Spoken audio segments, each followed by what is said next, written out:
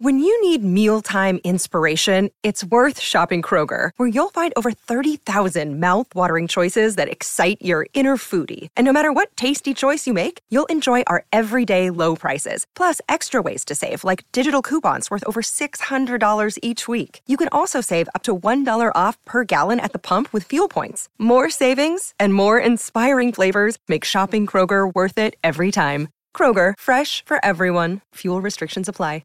Hello, everybody. This is Marshall Poe. I'm the editor of the New Books Network. NBN listeners like to read books and buy them. So we thought we'd tell you that right now, our friends at Princeton University Press are having a remarkable site-wide sale. You can get 50% off books, including ebooks and audiobooks, with the code 50, F-I-F-T-Y, at checkout until May 31. You can save some real money on Princeton University Press books. I encourage you to go there and check it out. Welcome to the New Books Network. Hello, and welcome back to New Books in Environmental Studies, a podcast channel on the New Books Network. My name is Brian Hamilton of Deerfield Academy, and it's my good fortune to be joined today by Dr. Caroline Grego. She is Assistant Professor of History at Queen's University of Charlotte and the author of Hurricane Jim Crow, How the Great Sea Island Storm of 1893 Shaped the Lowcountry South. It comes out today from University of North Carolina Press. Dr. Grego, welcome to the show, and congrats on this brilliant and beautifully written book. Thank you so much. I'm really pleased to be here today. So Mike Davis passed away last month, and I thought of you, and I thought of this book. And in your endnotes, you refer to yourself and your colleagues, including I would assume you'd think of Davis this way, as disaster historians. So I'm curious how you became one, and what drew you to this storm, and what makes disasters such rich subjects of study. So one thing that I often struggle with, honestly, is whether to characterize myself as a disaster historian or a historian of South Carolina who happened to write a book about a disaster. And I'm still not quite sure what the answer fully is. I suppose technically I'm both. But in this case, I grew up in South Carolina, so I'm from the state. And the last really sort of big hurricane to strike, of course, was Hurricane Hugo in 1989, and I slept through that as a baby. But the fact is, of course, is that hurricanes cast a long shadow on the lives of South Carolinians, both past and present. And the arrival of hurricane season is something that's always anticipated and sort of warily watched every year, right? So it was partially growing up in South Carolina that helped bring me to this particular storm, but also, of course, mentorships as well. During my PhD at the University of Colorado at Boulder, I had the great fortune of Peter H. Wood being in the department at the time. And he, of course, as a renowned historian of colonial South Carolina, was delighted to have a South Carolinian to talk shop with. And one day we were just sort of talking about hurricanes in South Carolina and their effects. And we chatted some about the 1893 storm, which I had, of course, heard about, but didn't have any extensive knowledge of. And it just got me thinking about this particular storm. It's the deadliest hurricane in South Carolina history, one of the deadliest hurricanes to ever strike what is now the United States. What impact did that have? And of course, too, it strikes at a provocative time in the 1890s, which is, of course, one of the most fraught and violent decades in Southern history. What did the hurricane have to do with that? It began to raise all these questions for me that I began to want to answer. And so I realized that there was something there that I could research and learn about to see how this hurricane did, or perhaps did not, sort of intermingle with these other ongoing historical changes in the region. So that's really what drew me to this, was the combination of growing up in South Carolina, thinking about hurricanes and the effect that they have on the state, as well as, of course, valuable relationships with the mentor and the conversations that come out of that, of course, lead you to these topics. So yes, that's what drew me to this storm. But of course, too, as I began to dig, and this is something that, Andy Horowitz and Jacob Reams talk about a great deal too, which is that archives coalesce around these kinds of disasters. And that is absolutely the case for this particular storm. It creates one of the best sort of documented moments in South Carolina history because of the voluminous writings, papers, petitions, and so forth that everybody leaves behind after this storm too. So all of that made this a rich, albeit of course, tragic sort of area of study.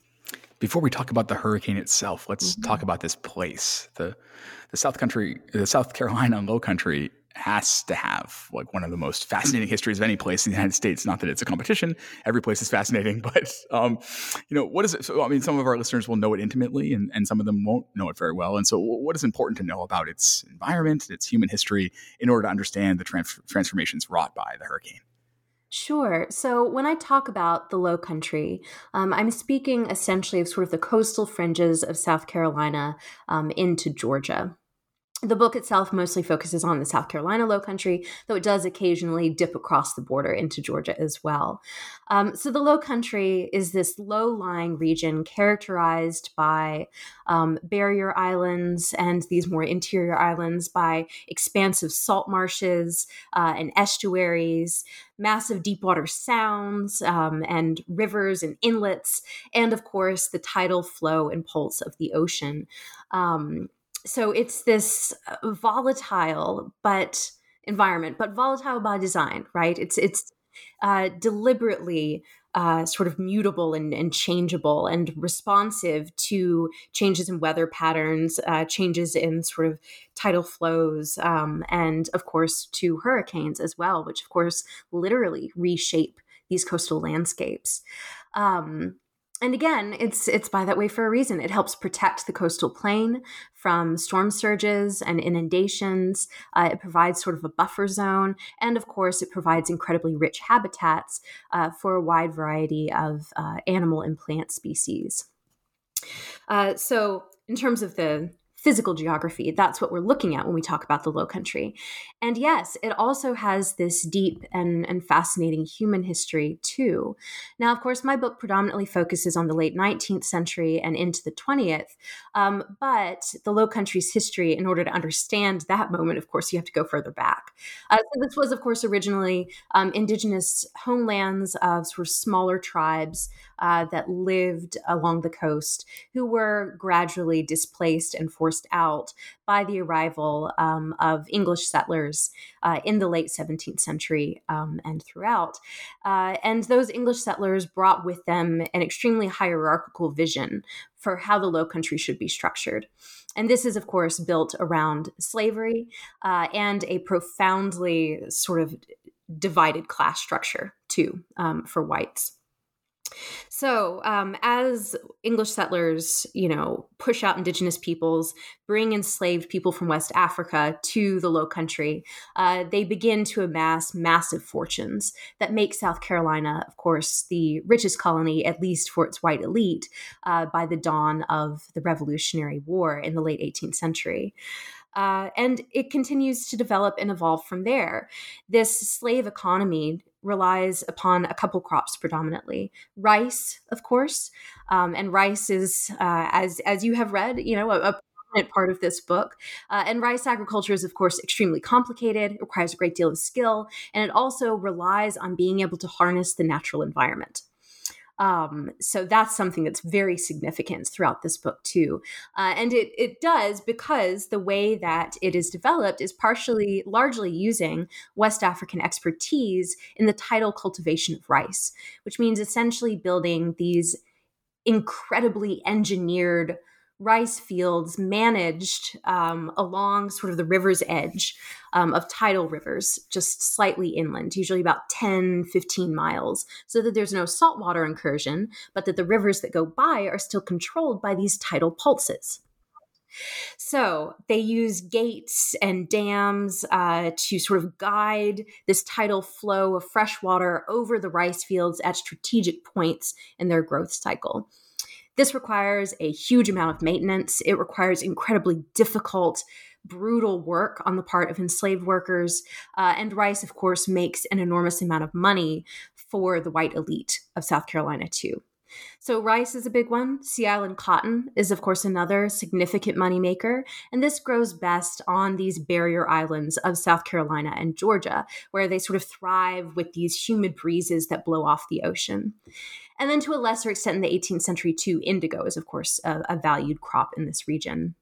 So as you approach the antebellum era and get into the late days of slavery, sea island cotton and rice are these sort of dominant agricultural forces in the region, again, brought into fruition by the enslaved laborers and their own talent and skill as engineers and cultivators of these crops.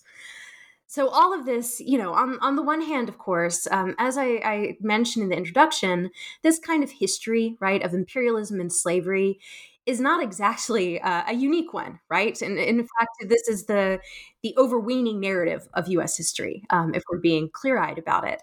But of course, in the Low Country, this environment gives it these sorts of different twists and iterations, in which, of course, there's this constant struggle to force the Low Country environment to make it productive and fecund for slavery and for agricultural production.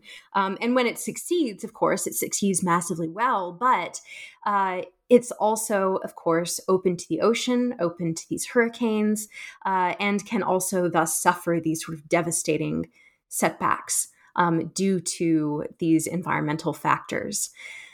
And that, of course, even, once the Civil War destroys slavery as an institution, doesn't quite destroy the plantation economy fully. It leaves us, of course, in this sort of nebulous space where African Americans along the South Carolina coast are able to sort of claim land ownership at higher rates than elsewhere in the South, where the white elite try to force them back into the fields as much as they can. But African Americans are actually remarkably good at sort of pushing against that and reducing the workload to make it one that's more amenable to them. So here you are in 1893 with very similar sort of types of cultivation and agriculture, but shifted some for, the era of liberation that comes with emancipation.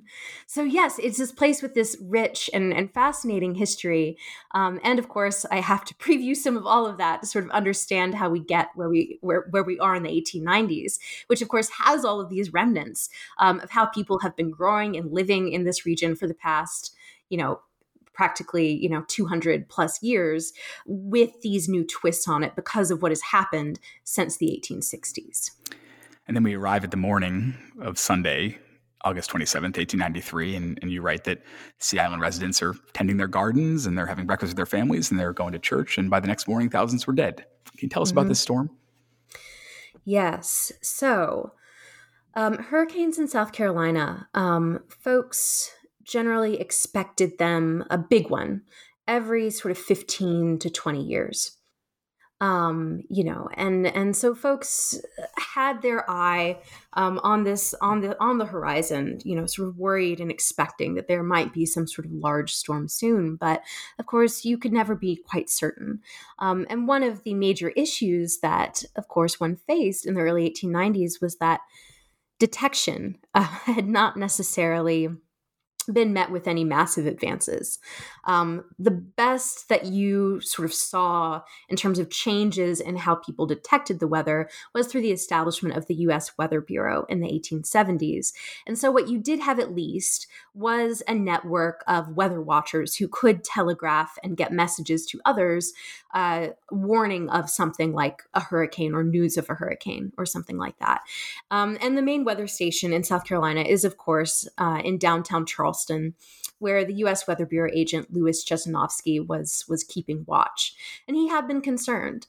He had noticed, the sort of haze over the ocean the last couple of weeks, though that actually was not because of this hurricane. There happened to be like 3 other hurricanes in the Atlantic at the exact same time as this particular storm.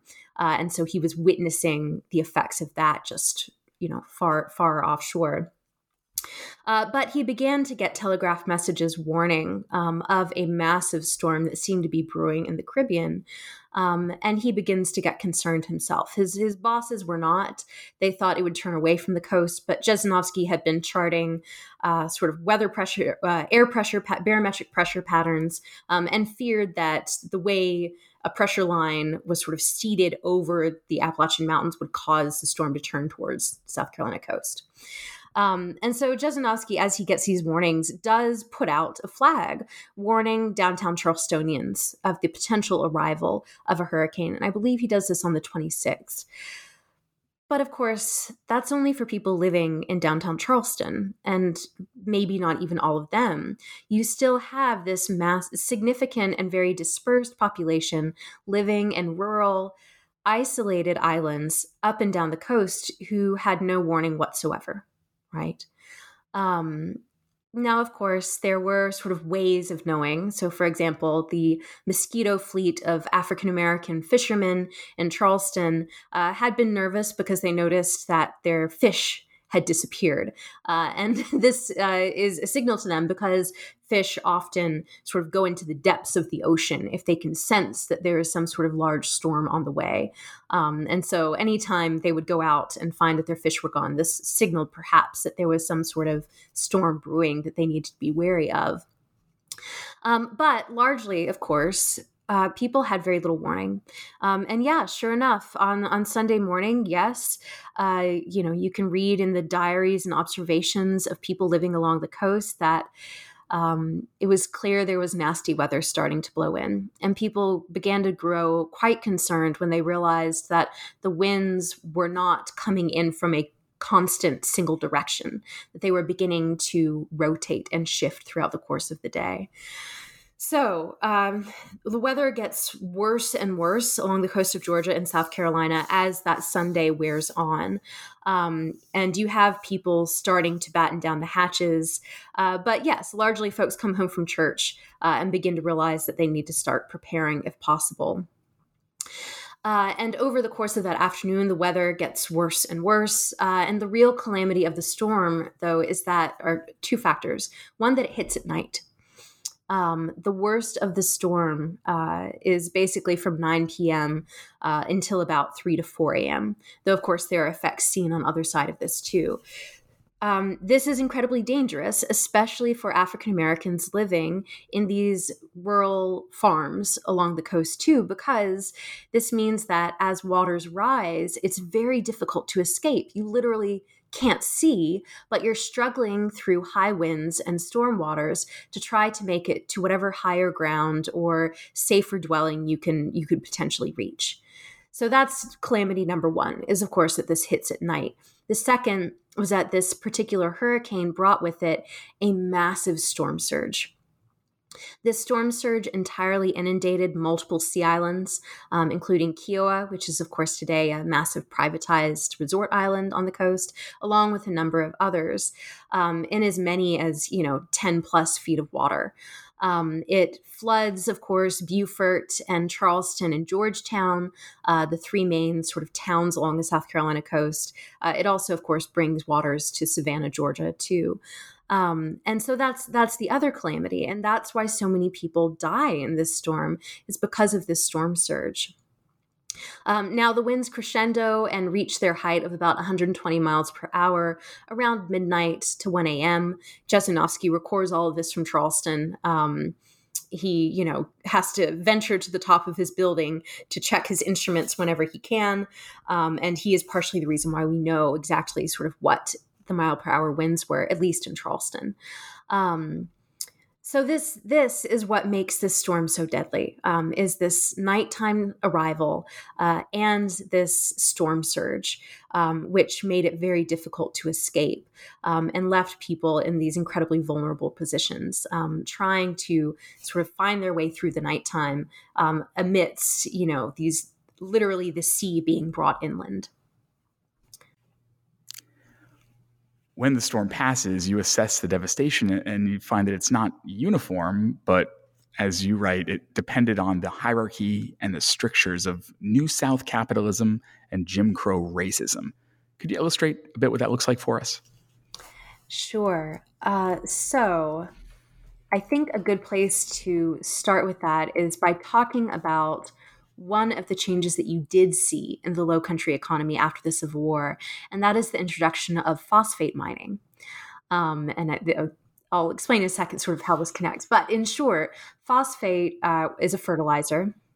composed, well, it could be used as a fertilizer, composed of essentially the fossilized bodies of ancient creatures. And phosphate, which collects in these rocks, these nodules, underlies both the salt marshes of the Low Country and the river bottoms of the Low Country. And it was, known to white South Carolinians before the Civil War. And in fact, some of the earliest people to dig it up were enslaved laborers themselves. But it isn't until after the Civil War that there begins to be significant investment in phosphate mining in South Carolina. And so these phosphate mines, which, again, are essentially consist of scraping mud off the top of salt marshes and dredging the bottom of Low Country rivers. So it is this very destructive process for this environment.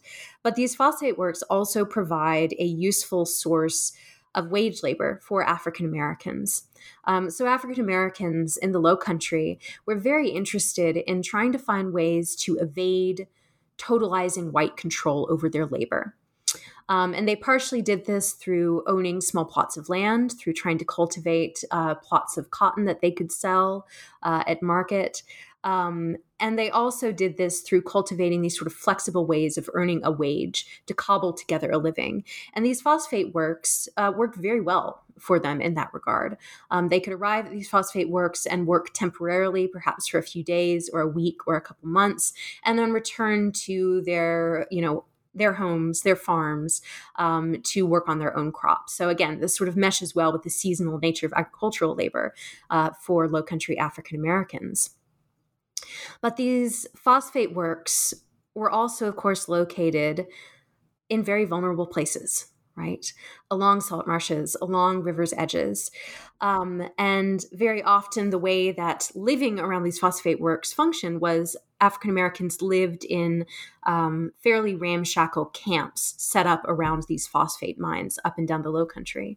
And so when the hurricane strikes, there are a couple places that turn into sort of sites of mass death.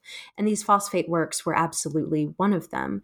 You would have, dozens of people drown at a single phosphate mine in the Low Country. You also saw this happen very frequently, too, on rice plantations. And the African Americans who worked on rice plantations predominantly did not own land because in order to engage in commercial production of rice, you have to have a very large amount of land to make this work. And so very often we're talking about tenant farmers and sharecroppers who live on these rice plantations, which are also, again, alongside the edges of these rivers.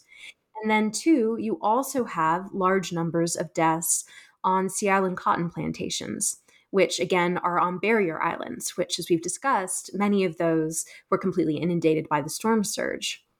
So you have this sort of blending, of course, of these old forms of labor, which deliberately sort of engineer environmental vulnerability, along with these new forms of labor, which do the same. They all, of course, serve the forces of capital and white bosses. Whether we're talking about planters, so-called planters, in my book, I deliberately don't refer to them as planters because they don't really plant very much. Yes, white landowners, and of course, yes, the white bosses of these phosphate works. And so these are where you hear about mass graves being dug, where dozens of people are buried in mass graves at phosphate works, on Sea Island cotton plantations, and on rice plantations, because there are these places that, on the one hand, these white landowners and white bosses are able to say, well, where else are we supposed to do this? Like, this is where this work belongs. There is no other place that you can grow Sea Island cotton or rice or dig up phosphate than in these places that happen coincidentally to be in these remarkably vulnerable places. But of course, that's not quite good enough, and it's not quite satisfying enough of an answer that erases their culpability here. They're still insistent on engaging in these exploitative forms of labor, because this is all very, again, difficult, dirty work that puts people at risk for all kinds of waterborne diseases, mosquito-borne diseases, and where they were often, too, kept in very poor conditions and paid really quite little, especially if we're talking about rice and Sea Island cotton agriculture too. Phosphate paid a decent wage for what it was at the time, but even so, right, it's not worth a life. So that's one of the main ways that you see sort of the demands of labor and capital and the particular economic structure of the Low Country in this, postbellum era, shaping how people are impacted by this hurricane, how it literally incurs these different rates of death depending on what industry you worked in, and what kind of economic activity you felt you had to be saddled with in order to make a living and support your family. Yeah. So thousands die, and even for the survivors, there's widespread suffering for the reasons you mentioned, this disruptions to the lifeways and the economy of the region.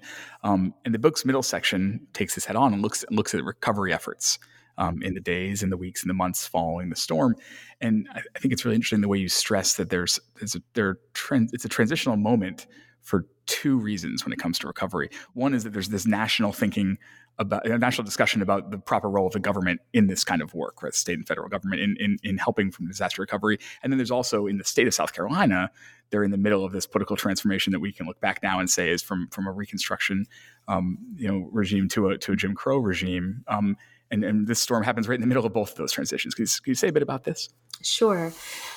So yes, one of the main issues that people grapple with after this hurricane is the fact that, yes, there's no standardized federal assistance in the wake of a disaster of this kind. Right. There's no FEMA. There's nothing of that sort to provide assistance in a mandated, structured kind of way. What you had instead was essentially politicians from an impacted state making piecemeal requests for different kinds of funding or rations or help of different sorts, whether from federal Congress or from sort of specific cabinet offices that might be helpful too. It just really depended. So yes, this is one of the conversations. And of course, by the early 1890s, now South Carolina does still have an African-American congressman being sent to the U.S. Congress at this point, George Washington Murray.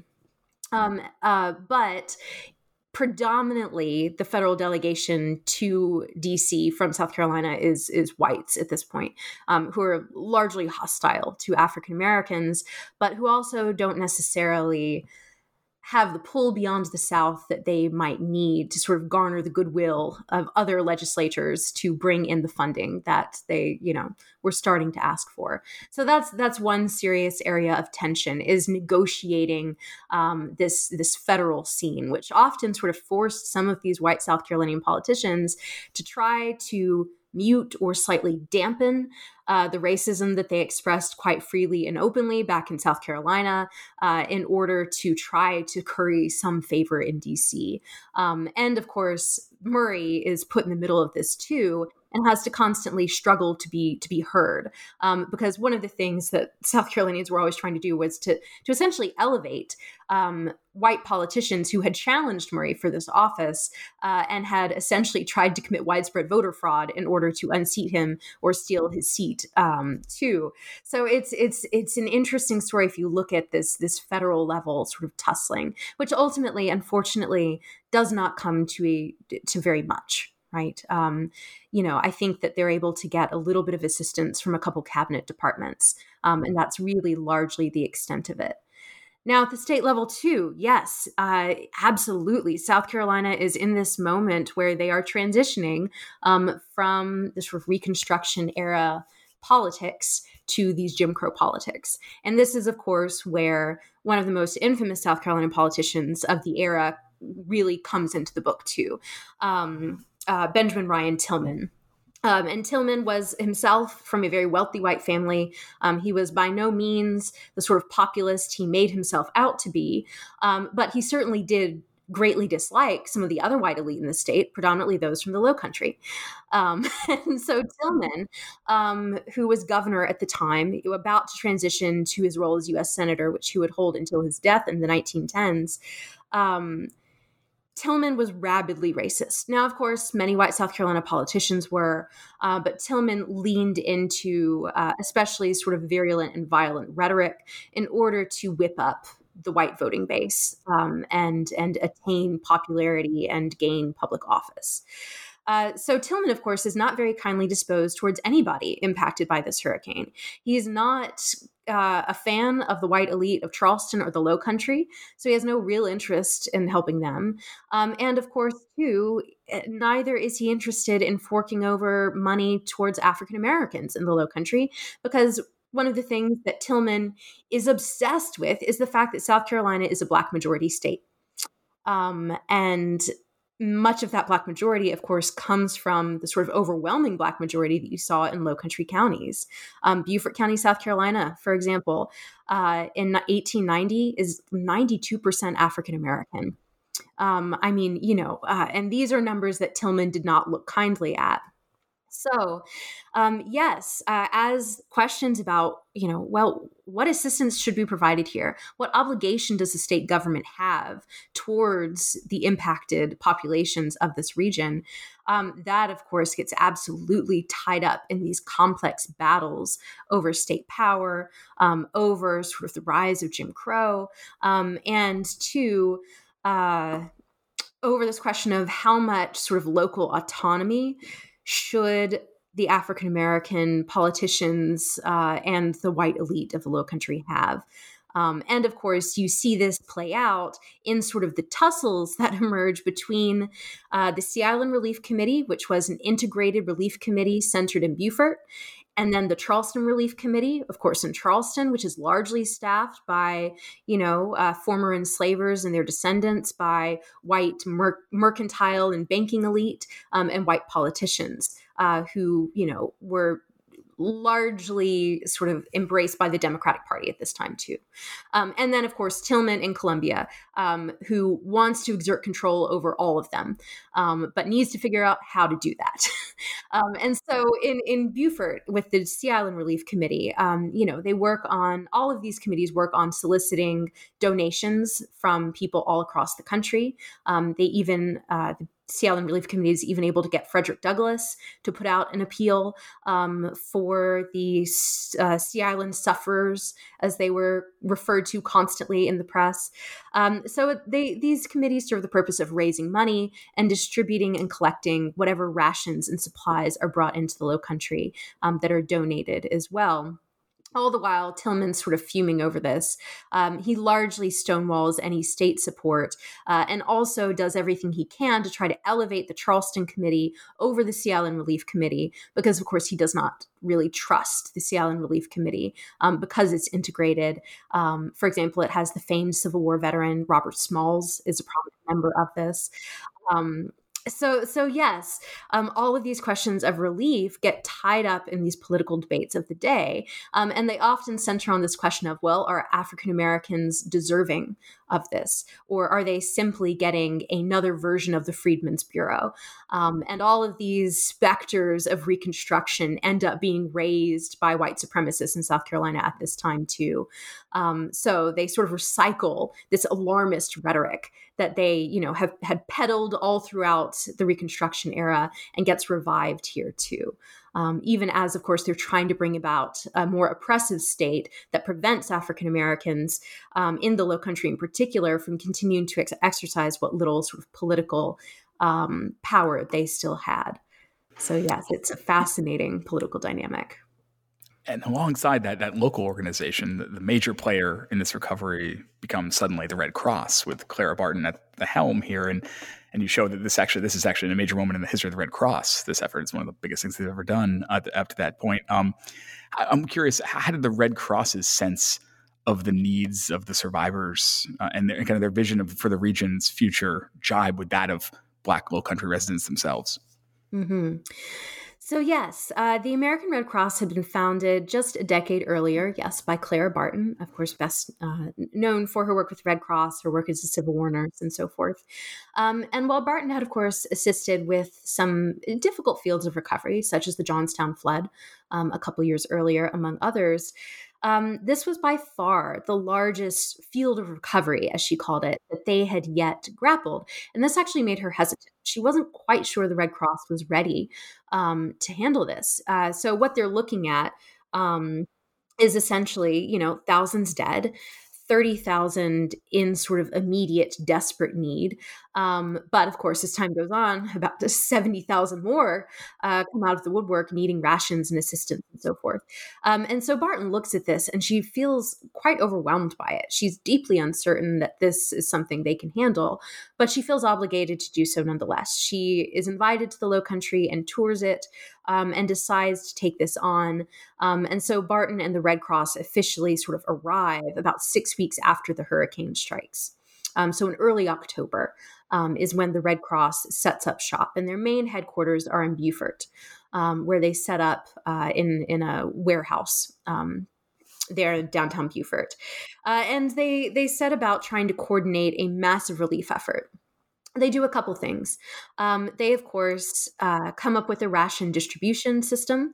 And they also institute, and this is something they had never done before in other fields of recovery, which were predominantly white, they institute a work requirement for gaining rations. And this looks a couple different ways. So, for example, many African-American women organized with sort of, supplies from the Red Cross, organized sewing circles up and down the coast to modify different clothes, blankets, and so forth that had been shipped and distributed by the Red Cross to them.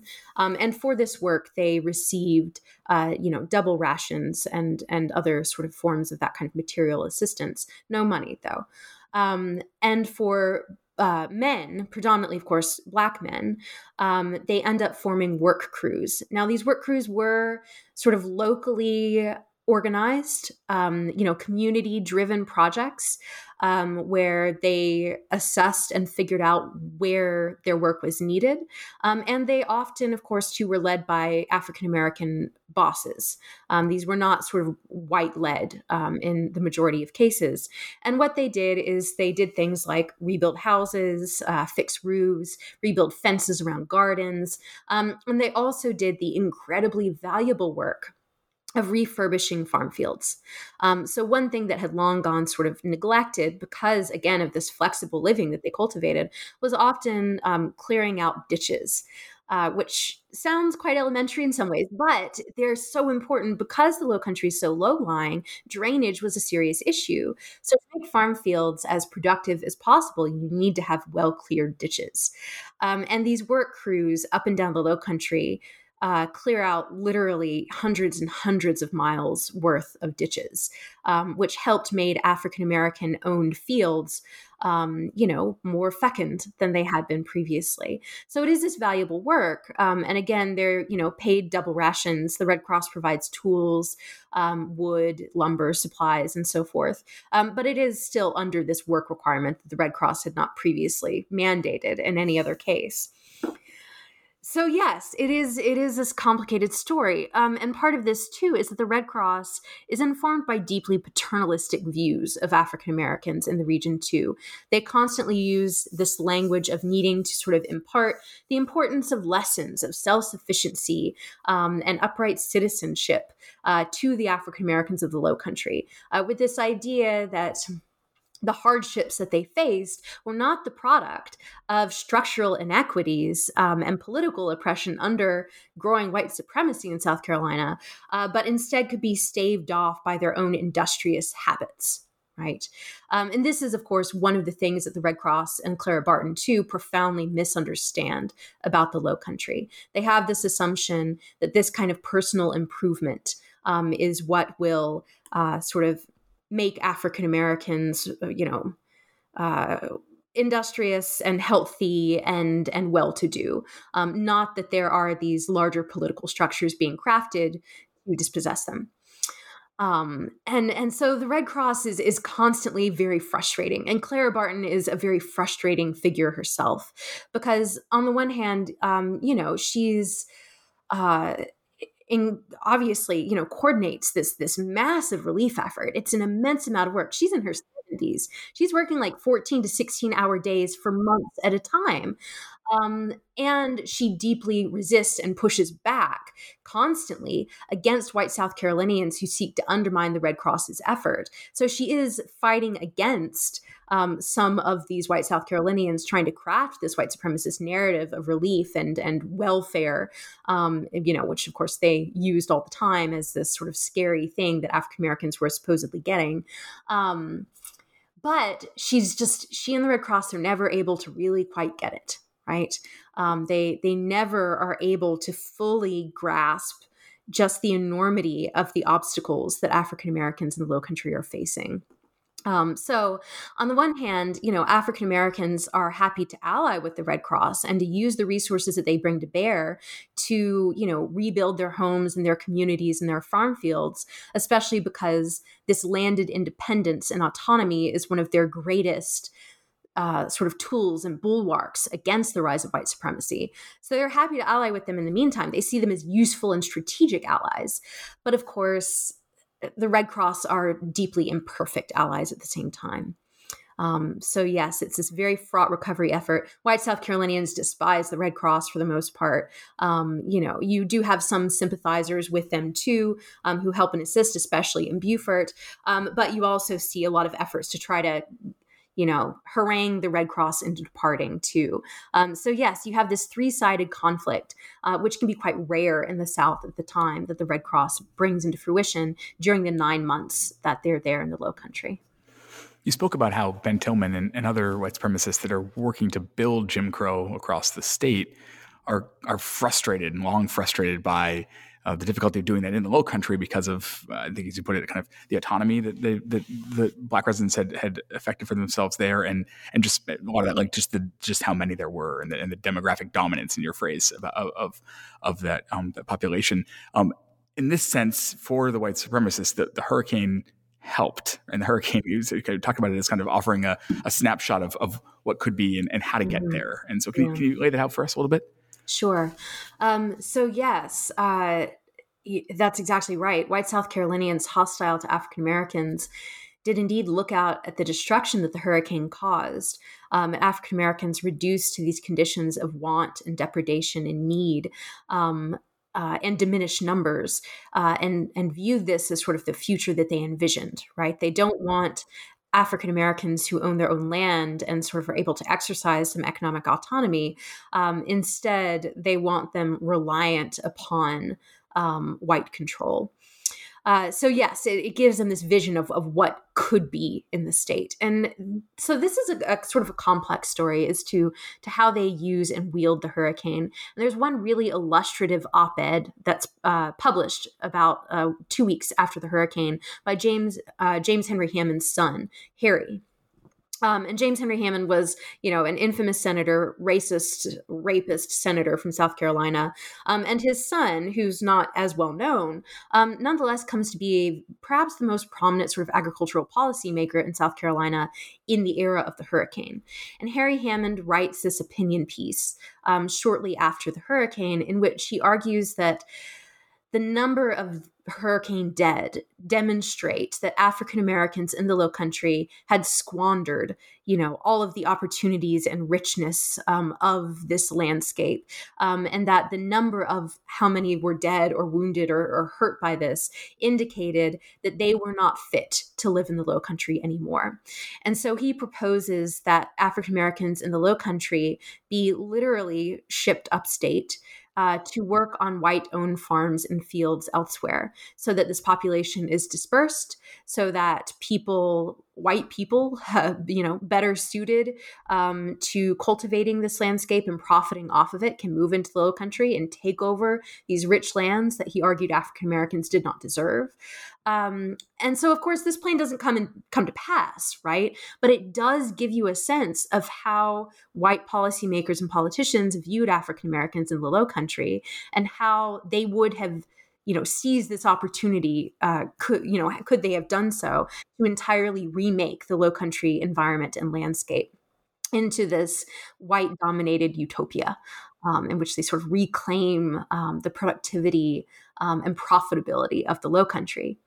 So this is the vision. But yes, what happens? What do white South Carolinians actually do? And there's a few answers to this. One is that the hurricane highlighted for them the danger of African Americans being able to continue to control conversation about their autonomy and their political power at the local level. So, one thing that white South Carolinians do is they relocate the conversation about political power from these local levels to the state level. And what this means is that a year and a half after the hurricane strikes, Ben Tillman is able to convene a new constitutional convention. And this is something that Barton looks at. And as she's leaving, she makes this. She writes a letter, gives interviews in which she basically begs white South Carolinians to not bring down the hammer of crafting a new state politic that will disenfranchise African Americans and wound them further.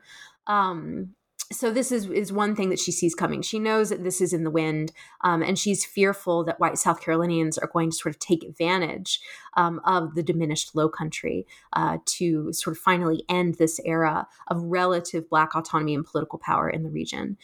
So yes, Tillman is able to move the conversation to the state level, sort of removes this from the places where African Americans still had these entrenched communities, and is able to force through the passage of the 1895 Jim Crow Constitution, which effectively disenfranchises African Americans across the state, including, of course, the final pinpoints and pockets left in the Low Country too. So that's another way. And sort of a final one that you see too is, again, it comes from a Northern interlocutor, a Quaker minister from up north named Elkinton, tours the Low Country in January of 1894. And what he notes upon conversations with Tillman, the mayor of Charleston, and other white politicians is that, well, if a couple thousand African Americans in the Low Country died, so be it. They were just in their way anyhow. So you also see them literally viewing the demographic attrition due to the hurricane as something that's beneficial to their political project. So these are a sort of a snapshot of the different ways that white South Carolinians react and are sort of eager to use the destruction of the hurricane to their own advantage in crafting a Jim Crow state. One of the distinctive things about your book is its chronological scope. This is about a hurricane that lasted fewer than 24 hours, and yet your book stretches decades. And as you go into the 20th century, you find overlapping environmental crises, including several more destructive hurricanes that are undermining the economic autonomy of Black South Carolinians and also of white elites to some extent as well. Their success, certainly. Can you tell us about that a bit? Sure. So this, of course, draws upon ideas, again, from Scott Gabriel Knowles, Andy Horowitz, and so forth, who talk about slow disasters and long disasters, right? Where it's never about simply the meteorological phenomenon of a singular hurricane, right? It's always about this cascade, how they intertwine with ongoing forces of historical change. And this hurricane is, of course, no different. And to understand its long effects, you really do have to go all the way up into the 1920s. And by conclusion, of course, kind of spans even more time than that too, right? And so, yes, the last third of the book takes this longer view and says, okay, well, what happens next? And yeah, there's a lot of calamities that strike South Carolina in the ensuing decades. Yeah, several more hurricanes. There's sort of this unusually active 20-year period where several more strike the coast and incur more damage. You also, as well, have the arrival of the boll weevil in the late 1910s, which also does serious damage. So there's environmental crises that continue to sort of wear away at African Americans. And one of the ways that this is visible, and one of the most valuable sort of set of sources from this, are a series of interviews that the sociologist Clyde Vernon Kaiser does with African Americans in the 1920s who migrated from South Carolina up to Harlem and New York City. And a lot of them talk about the hurricane 30 years later. And many of them say that, the hurricane was in some ways the turning point, even if it took them years to realize it. Nothing got better after that. Is sort of this repeated refrain that you see, such that, things that would have been difficult ordinarily, but something they could overcome, they began to have that sort of worn away at by the hurricane's destruction over time. And for example, what this means is that, one sort of illustrative example is a young woman whose parents both developed chronic illnesses after the hurricane. And she cares for them for years, but eventually needs to make more money to help send back. So she moves to New York to work as a maid so she can send money home. And she didn't realize she was going away for good, but suddenly there she was. She just never came back. In another case, a woman's husband dealt with a skull injury that left him essentially sort of unable to work. So she had to both serve as caretaker and the main wage earner for the family too. He eventually dies several years later due to this injury incurred during the hurricane. And so she finally moves up north to work again as a maid. And, has to, use this because she just can't support a farm on her own any longer. Right. So it's these sort of stories of long attrition, right? African Americans had deep attachment to the Low Country, especially if they owned land, because they understood sort of the struggle that it had taken to achieve these gains. And so many held on to it for years and years, right? They wanted to stay near their family. They wanted to stay near this land. They wanted to not have to give up on this place that meant a great deal to them. But you can see in those two examples, how the hurricane sort of wore away at their ability to cope. And just eventually made it too often economically or financially difficult. Because, of course, too, nothing else is getting better. White landowners aren't growing kinder. The conditions of work in South Carolina rice fields, for example, was only getting more difficult because the hurricane had, of course, wrecked a large number of rice fields. And reviving and refurbishing those takes an immense amount of very difficult work, too. Then, of course, too, if you have even more hurricanes that continue to soak the soil, ruin crops, then you have the boll weevil as well, which, wrecks cotton, which again was this valuable cash crop that African Americans could grow on their smaller plots of land that provided them with valuable cash. So all of this just begins to coalesce, and people begin to feel they have to move away. You see young men saying that they have to go because they just can't sort of bear to see the starvation. So they have to go leave work so they can send money home too. And because of this, it prompts the Great Migration from the Sea Islands. And again, story after story refers to the hurricane as this clearly something that's stuck in people's minds as a turning point for them. Even though, of course, they talk too about how this hurricane interacts with, racism institutionalized in state law, with sort of economic hardships, with these environmental changes as well.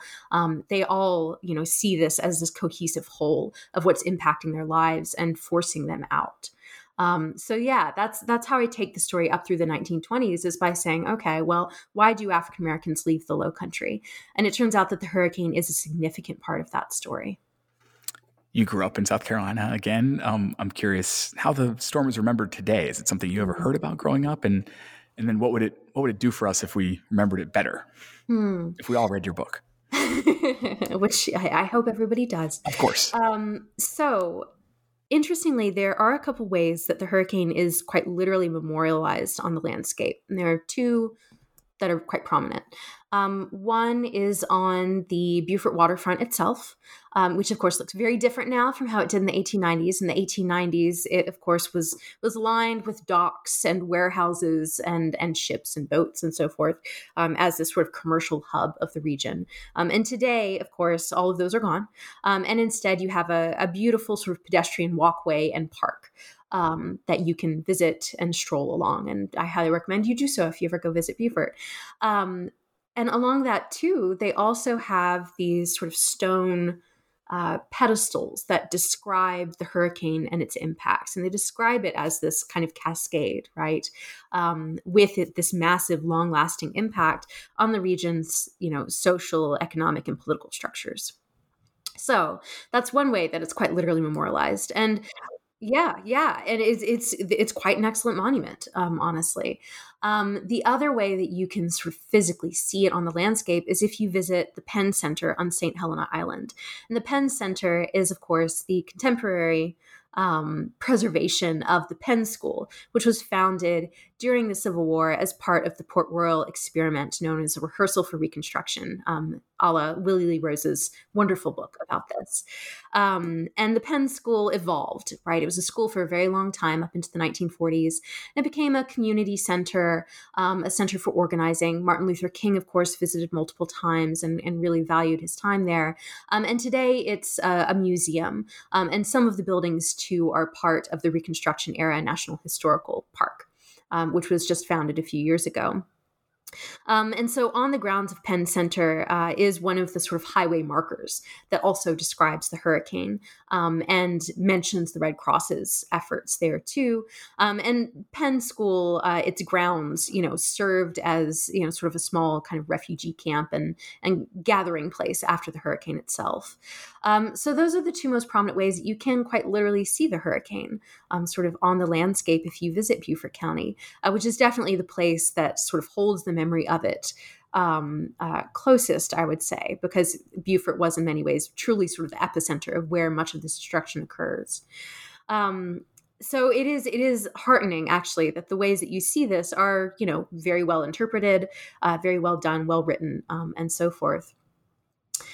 But as for the hurricane more broadly, to think about how this could be useful to us, I mean, there are a few ways. One of the things that, of course, drew me to the hurricane was also thinking about it at this critical point in which South Carolina and the Low Country is transitioning from this sort of agricultural hub to a center for tourism. Now, what does that transition look like? And of course, the hurricane is right in the middle of this. And I think what I've explained throughout the course of this interview sort of show how it serves as this detrimental force to the agricultural nature of the Low Country. But throughout the 20th century, too, you see a number of other transformations that sort of fill in this particular vacuum. Right. And one of them, begins, and I describe it in the book too, also in the 1920s, which was part of the Charleston Renaissance, in which the white elite of Charleston began to craft these very gauzy narratives of what rice agriculture in particular in the Low Country looked like, even as rice is, of course, quite thoroughly on the way out. It's in fact the destruction of rice that allows them to craft these false narratives about how the Low Country under rice was this lush golden landscape where African Americans sort of labored with ease, with no difficulties, where the white elite were able to live these gracious, privileged lifestyles, which, true enough in that case. And this helps guide tourist traffic to South Carolina and to Charleston in particular. And of course, as you see agricultural land diminishing in its use, as you see this land becoming sort of abandoned or overgrown, it instead ends up being bought up in very large swaths over the course of the 20th century. Until slowly, of course, you have corporate developers sort of cashing in on the cachet of the Low Country and this false narrative that has been created to help turn it into the tourist destination that many people know it as today, right? And this, when I say tourist destination, I'm referring, of course, yes, to privatized islands like Kiowa and others around the Low Country, to, of course, the sort of avid golf culture there, to the fact that its history has, until fairly recently, largely been whitewashed by those in positions of power, who in many cases, can trace their lineages back to white enslaver families of the antebellum era too. So this is the other reason why this hurricane matters so much to the Low Country today, is because it plays a really integral and important role in that transformation of the Low Country from this sort of Reconstruction era history, which represented such possibility, to this sort of white-dominated, quite whitewashed tourist destination that it is today. Now, of course, there are some changes that you're seeing. There are activists, African American activists across the region doing, remarkable work connected to environmental justice. You, of course, have seen wonderful work being done to revive Gullah Geechee lifeways, language and culture in the region too. And of course, you have the admirable work of the Reconstruction Era National Historical Park, also trying to sort of ensure this. There are, McLeod Plantation is one of the few labor camps on the coast that also does a great job, sort of presenting clear-eyed history of the region as well. So it's not all doom and gloom from that regard at all. But knowing the hurricane and understanding sort of the long effects that these storms can have, helps shed a lot of light onto how we got where we are today in South Carolina. So that's, I think, something I hope comes through in the book, and that folks are able to glean from it, especially too, because of course, I haven't even touched upon one of the most important things sort of looming over the Lowcountry today, which is of course the climate crisis, right? Charleston deals with king tides in a way it never has before. Hurricanes pose ever increasing threats to the region too.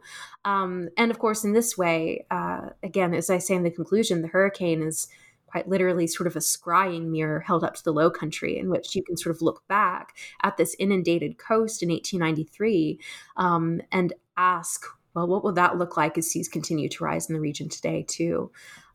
So yes, these are all reasons why I think the hurricane is important to us still. And for all these reasons, I hope you're kept very busy in the months ahead, sharing this with readers and with audiences. When things calm down a little bit, I wonder if you have any current projects that you're anxious to get to, that you're at a stage where you're willing to preview them for our listeners? So let's see. One is a project that is connected to this. So one of the greatest sort of archives that coalesced around this were the Red Cross's papers.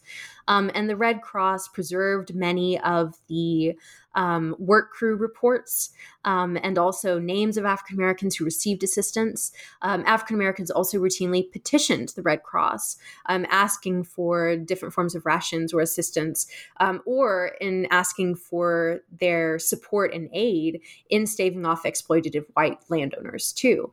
And so what I've begun to do is create some databases of those names, sort of tagged to what kind of either work they did if they were on a work crew, or, what the petition was if we're referring to a petition.